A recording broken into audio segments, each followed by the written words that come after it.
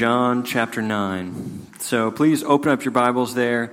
If you don't have a Bible, we have one under the seat back in front of you, and John chapter 9 is on page 1064. 1064. So for the next 40 minutes, we're going to be attempting something that is impossible according to human strength. We're attempting to see the true identity and character of Jesus. And this requires supernatural strength, and so it'd be foolish of us to start with any other way than asking the Lord's help. So if you would, please pray with me.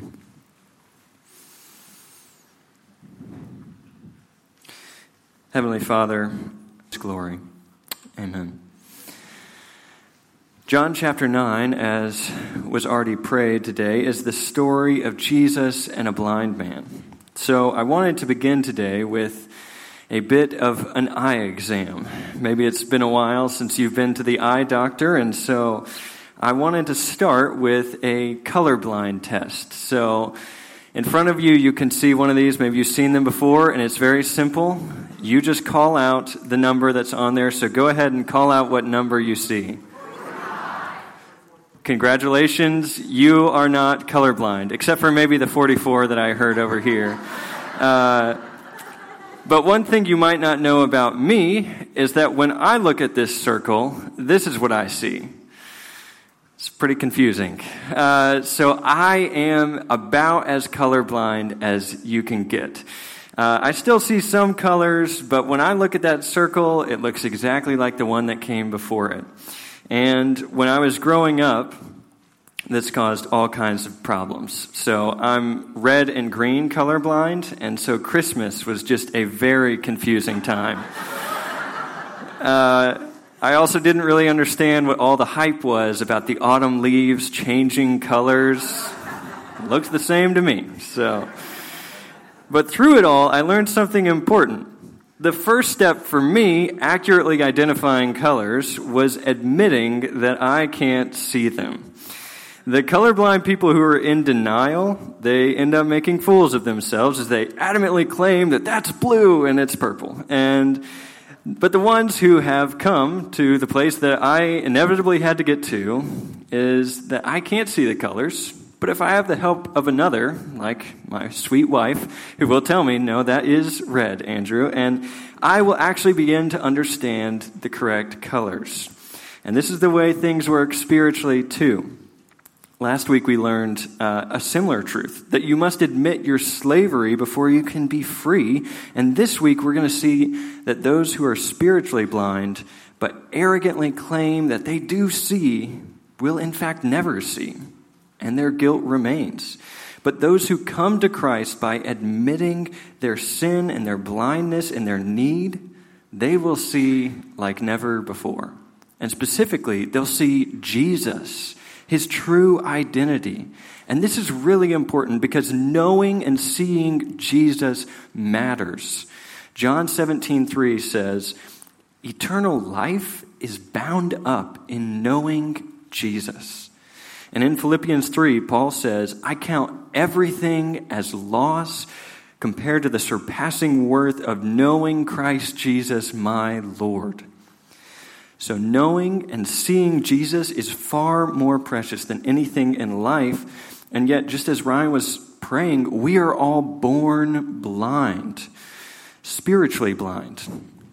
And so we need to care a great deal about how blind eyes can be opened to spiritual truths.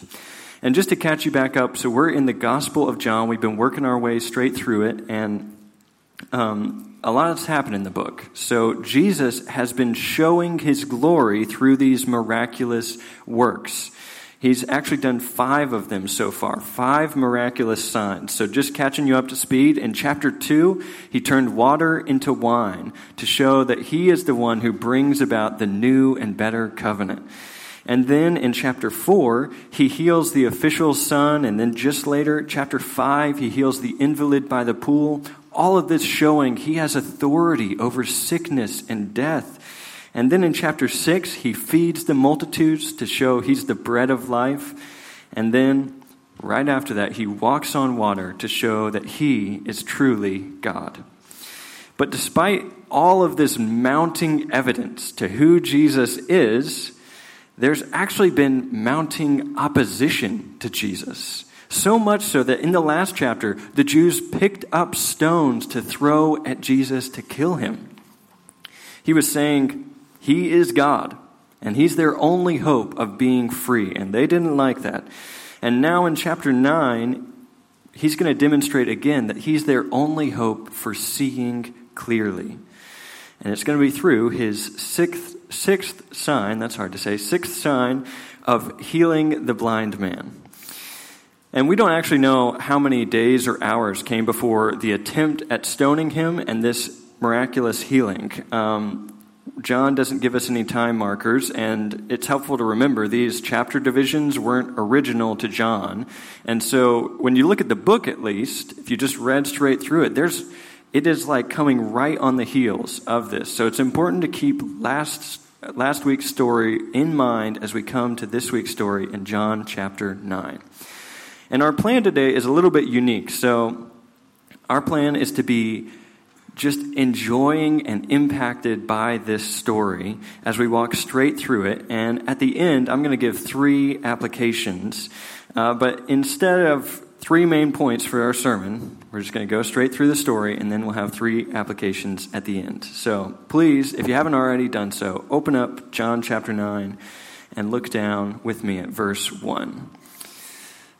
And Joey, is this sounding okay? Is it a little too loud on this? Okay, perfect. I just haven't been up here in a while, and it's in my head. So, all right. Looking at John chapter 9 in verse 1. This is one of my favorite stories in all of John. So, Lakeside, hear the word of the Lord. As he passed by, he saw a man blind from birth. And his disciples asked him, "Rabbi, who sinned, this man or his parents, that he was born blind?" Jesus answered, "It was not that this man sinned or his parents, but that the works of God might be displayed in him." We'll stop there.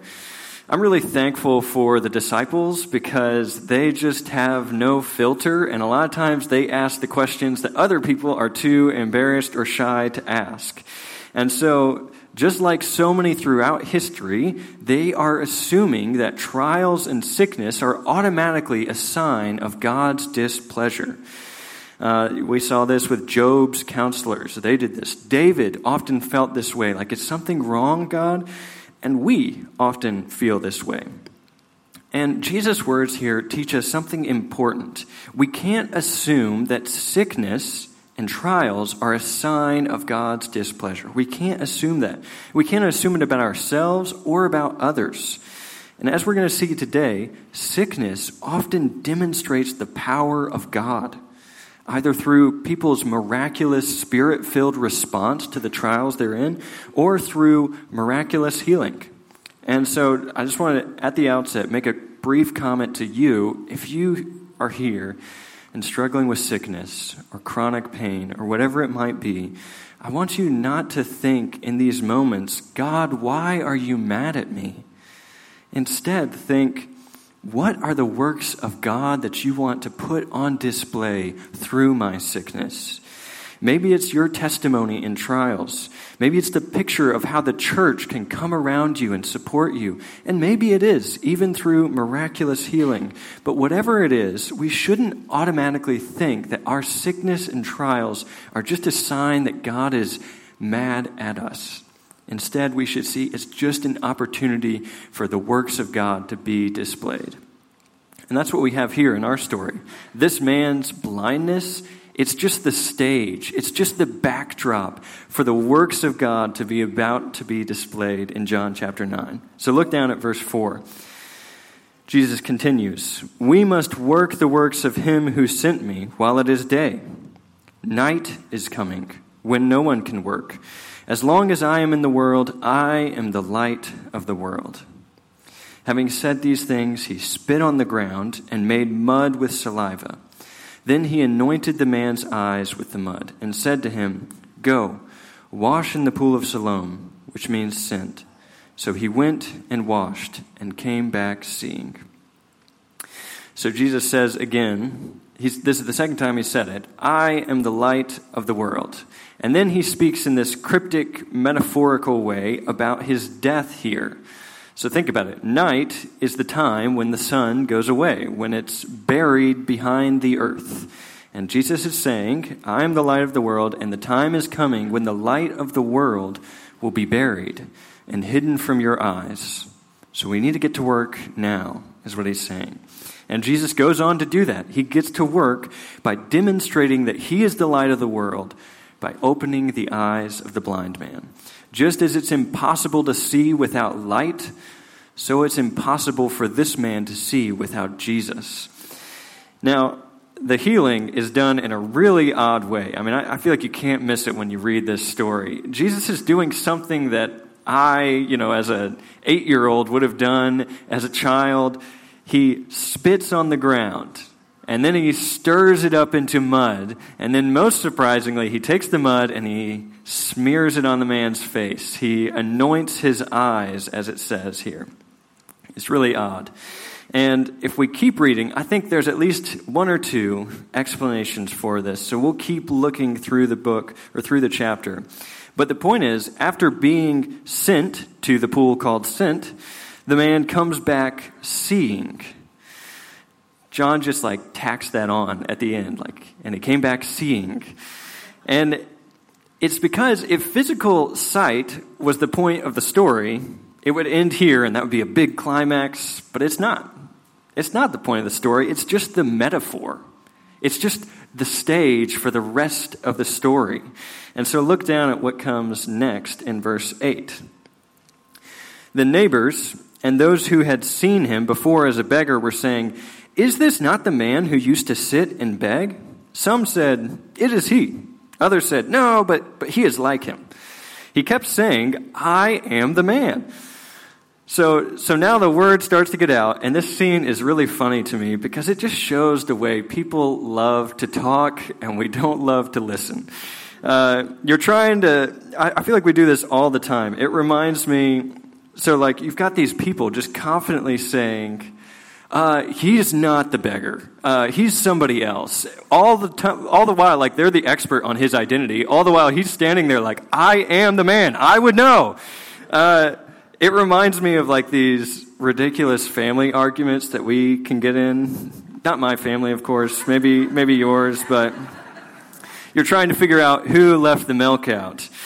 And so you start arguing with your sibling, and you get so carried away that you start to claim to know more about what they did that morning than they themselves know. Suddenly, you're the expert on their life. Maybe they were daydreaming or hallucinating or in the Matrix, but you know they left the milk out this morning. And it's just, people do this all the time. And it's hard for us to admit we don't know. It's hard for us to admit we're clueless and might not have all the answers. And if they would just listen, they would learn so much. But that's hard to do, as we're going to see time and time again. But we're also just starting to get introduced to the man speaking here, and we're going to learn a lot about him. First, I think it's important, if you look down at verse 12, you'll see Jesus didn't tell him where to find him. He didn't really tell him anything at all about who he was. So even though the man's physical eyes have been opened, he's really still in the dark about Jesus. He doesn't know hardly anything about him. And we're also going to see, as the story continues, that this man has plenty of what you might call sass. He has a ton of spunk and a big personality, and it makes this story really fun.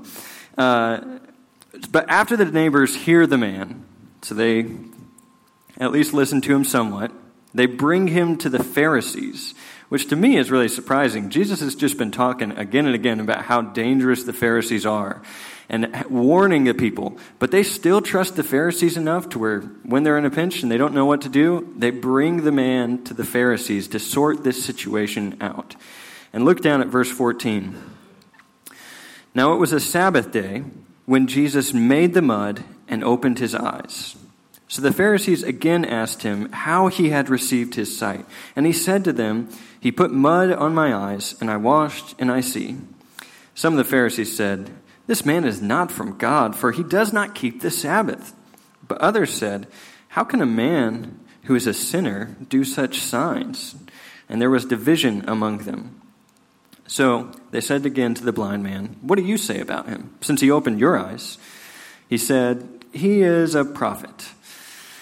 So we'll stop there. We see this sign actually took place on the Sabbath. That's some new information here. This was the day the Pharisees religiously rested on. If you know anything about the Gospels, you know that they made up all kinds of rules about what you can't do on the Sabbath because they wanted so much to rest on it. And now they are coming to the man, and notice they're specifically asking him how his eyes were opened. They want to learn just how many rules was Jesus breaking on the Sabbath. It was already against their rules to heal a man that didn't have a life-threatening disease on the Sabbath. And so was, ironically, kneading anything like dough, or, probably in their eyes, kneading anything like mud. And many of them thought it was breaking the Sabbath to anoint a man's eyes. And so Jesus is just breaking rules left and right to heal this man. And the Pharisees want to get the dirt on Jesus. Terrible pun, totally intended. But they're trying to see how many of the rules he's breaking. But the challenge is that he just healed a man born blind.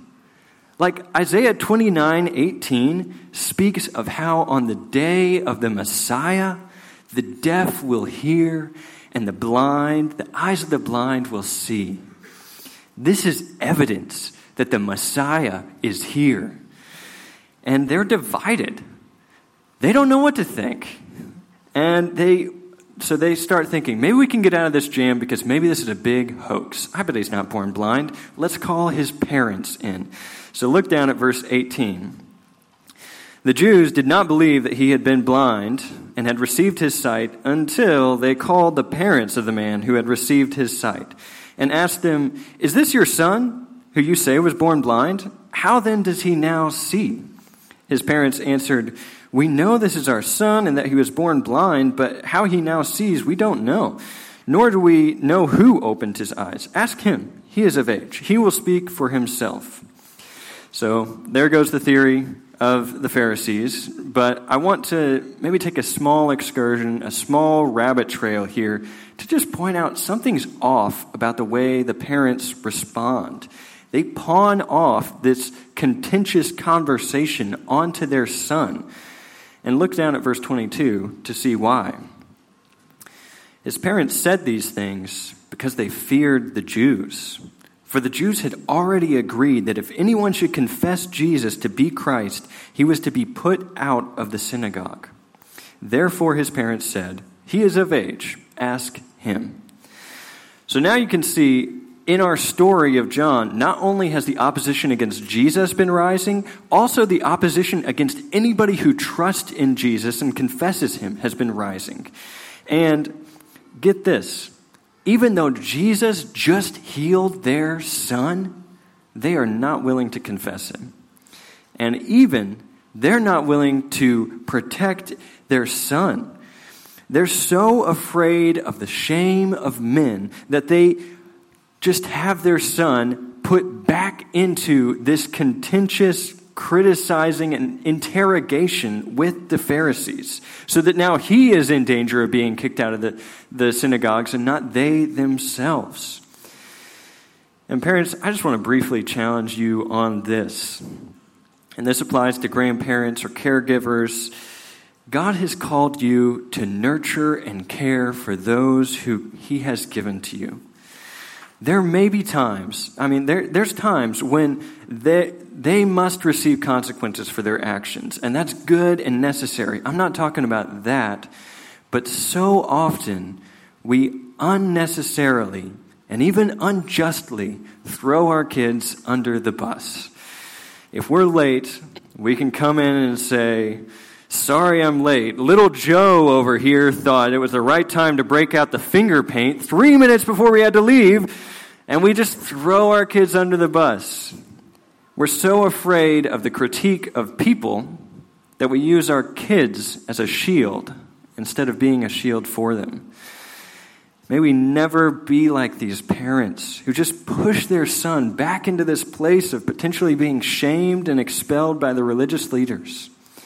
Instead, let us be like our Heavenly Father, who is described in Psalm 18 as our rock, in whom we take refuge, our shield and stronghold. May we be that for our kids. Now back to our story. Rabbit trail done. Blind man is put back into the ringer. And we're going to see that he doesn't share the same fear of men that his parents are so afraid of. Just look down at verse 24. So for the second time, they called the man who had been blind and said to him, "Give glory to God. We know that this man is a sinner." And this statement is just packed with irony. And John loves to highlight these statements that are so ironic because John's a great writer and he's highlighting this. The Pharisees have come to an agreement. Okay, Jesus is a sinner. And now they want this man to confess the same blasphemy that they just confessed. And so they tell him, "Give glory to God." Give glory to God, even though they are uttering blasphemy by saying God's Son is a sinner. And now they want this blind man to utter the same thing, that the second person of the Trinity, the Son of God, is a sinner. Think about how contradicting they are right now. They're doing the opposite of what they're commanding the man to do. And look down at verse 25 to see how the blind man responds. "Whether he is a sinner, I do not know. One thing I do know. Though I was blind, now I see."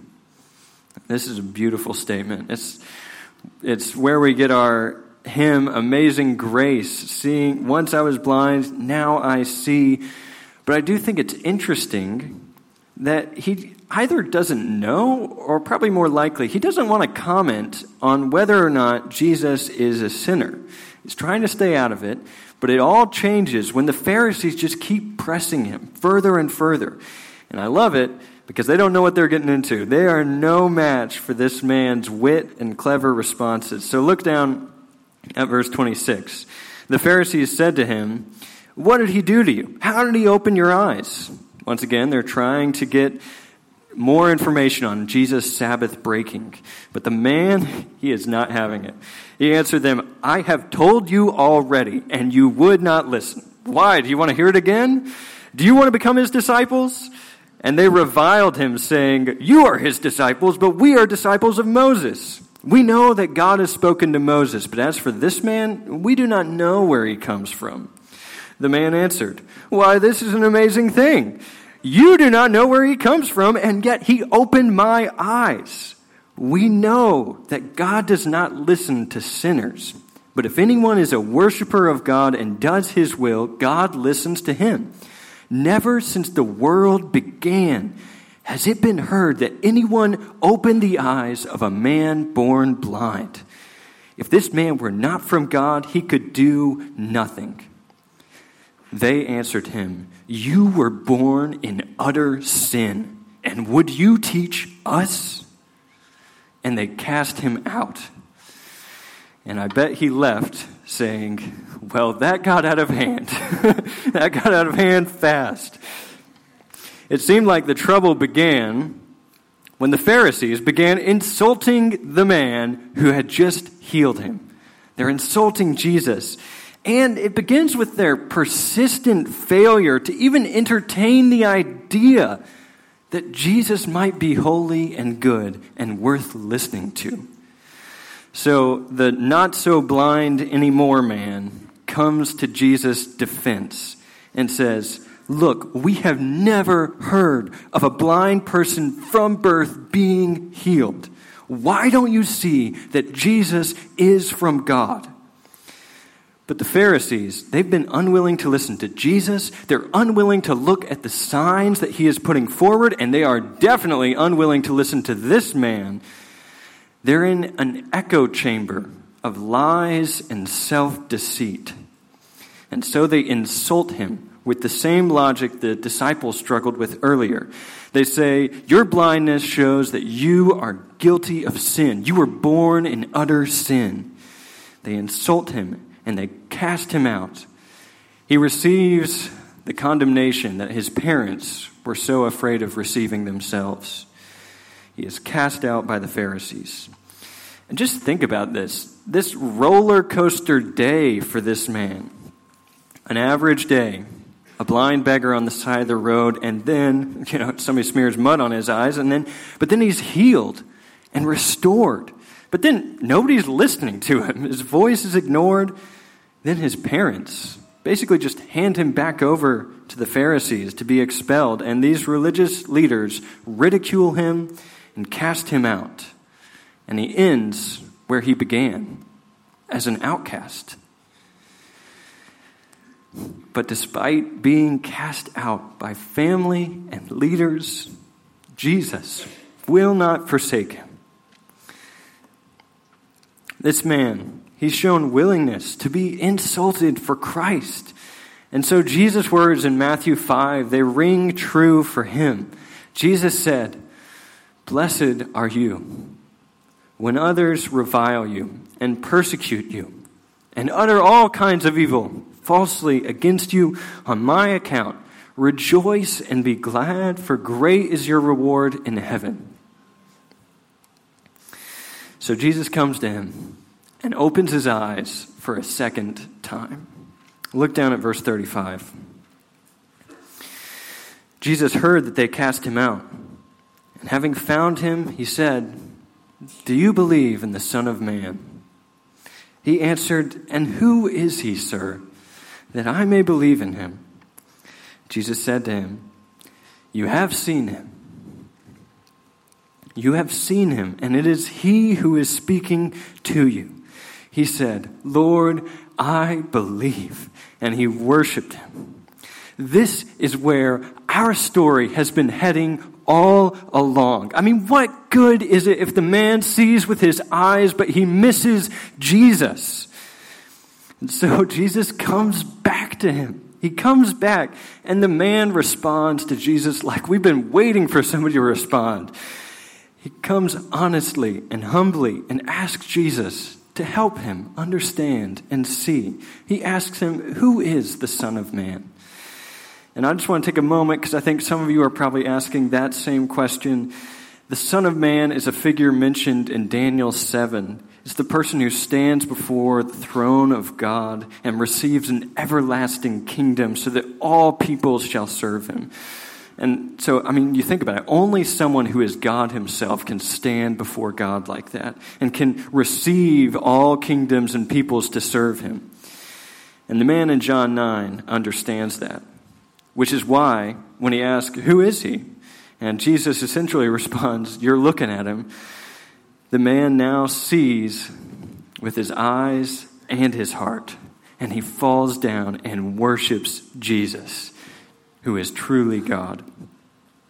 And as we're saying at the beginning, showing the identity of Christ is such a precious gift that Jesus is giving to this man. It's blessing upon blessing from the abundance of his grace and goodness. He shows him who he truly is. But once again, you think that's the end, but our story isn't quite over. Jesus is going to give the explanation for all that's come before, what the whole story means. It's just been an allegory of sorts. This man's blindness and healing, it's an allegory of a deeper spiritual truth. So look down at verse 39. Jesus said, "For judgment I came into this world, that those who do not see may see, and those who see may become blind." Some of the Pharisees heard him say these things and said to him, "Are we also blind?" Jesus said to them, "If you were blind, you would have no guilt. But now that you say, 'We see,' your guilt remains." Jesus is saying that he came so that the blind would see, but also so that those who see would be blinded. He isn't talking about literal blindness here, but spiritual blindness. He's saying the people who know they are blind, who know they need Jesus, the people who ask what the blind man did, who is he? They are the ones who will be healed and will see him clearly.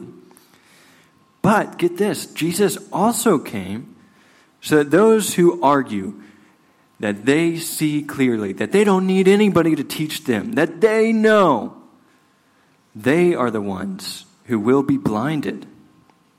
Jesus does this again and again. He blinds them. He intentionally heals on the Sabbath day. Think about it. He goes out of his way to heal in such a way that he basically breaks as many of their foolish man-made laws as he can. I think that's why he kneads dirt into mud. He's breaking one of their foolish man-made rules. He anoints the man's eyes. He's breaking their laws to push them to the point where they have to choose whether they're going to trust their foolish laws and their own intellect, or if they're going to look to Jesus for help. It's really his kindness. He's exposing their blindness. He's calling them to see their need for help. But they're like a blind man at the eye doctor, just yelling at the eye doctor, "I see those numbers correctly."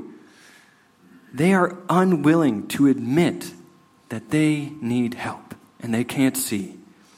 And so our story ends with Jesus saying, their guilt remains. And now that we've walked through this story, I think it's time to start applying it specifically with this example of the Pharisees. So first application would just be recognize your blindness. As I said at the beginning, the first step for me seeing correctly was actually admitting I was colorblind. And yet the Pharisees are unwilling to take that step. They're unwilling to even entertain the thought that they might be blind. And if you're here today and you do not believe that Jesus is the Son of God, you do not believe he's necessary for salvation, or even maybe that he's strong enough to save you, if you deny one of those things, I just want you to ask yourself, could I be wrong? Is it possible he is everything he says he is? How can you be so sure that you have rightly understood Jesus and the world more accurately than the Bible itself has communicated it? You are one tiny human in a vast universe. Your life is a fleeting moment in the face of eternity, a single note in the concert of time. So how can you be so confident that you have understood these eternal truths about who Jesus is and you can just dismiss him? How can you be so confident? But if you are willing to admit that maybe you don't have all the answers to these lifelong, life-altering questions about who Jesus is and how you can be saved, if you can admit that maybe you're in the dark, then I have good news for you. Jesus is the light of the world. And if you come to him, he will open your eyes. And maybe you're saying, what does that look like? What does that look like? It looks like reading your Bibles, which show us Jesus. It looks like asking the Holy Spirit to open your eyes. I know it's hard. Maybe you're on the fence. Ask him for help. It looks like pressing in, even if you know it means you have to give up the sin that you've so long held on to.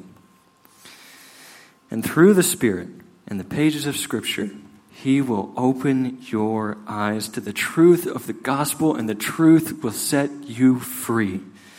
So approach Jesus in repentance and faith, and you will be saved. But if you adamantly claim to see and not need the Bible, not need Jesus, your guilt will remain, just like these Pharisees. I would just beg you, please don't do that.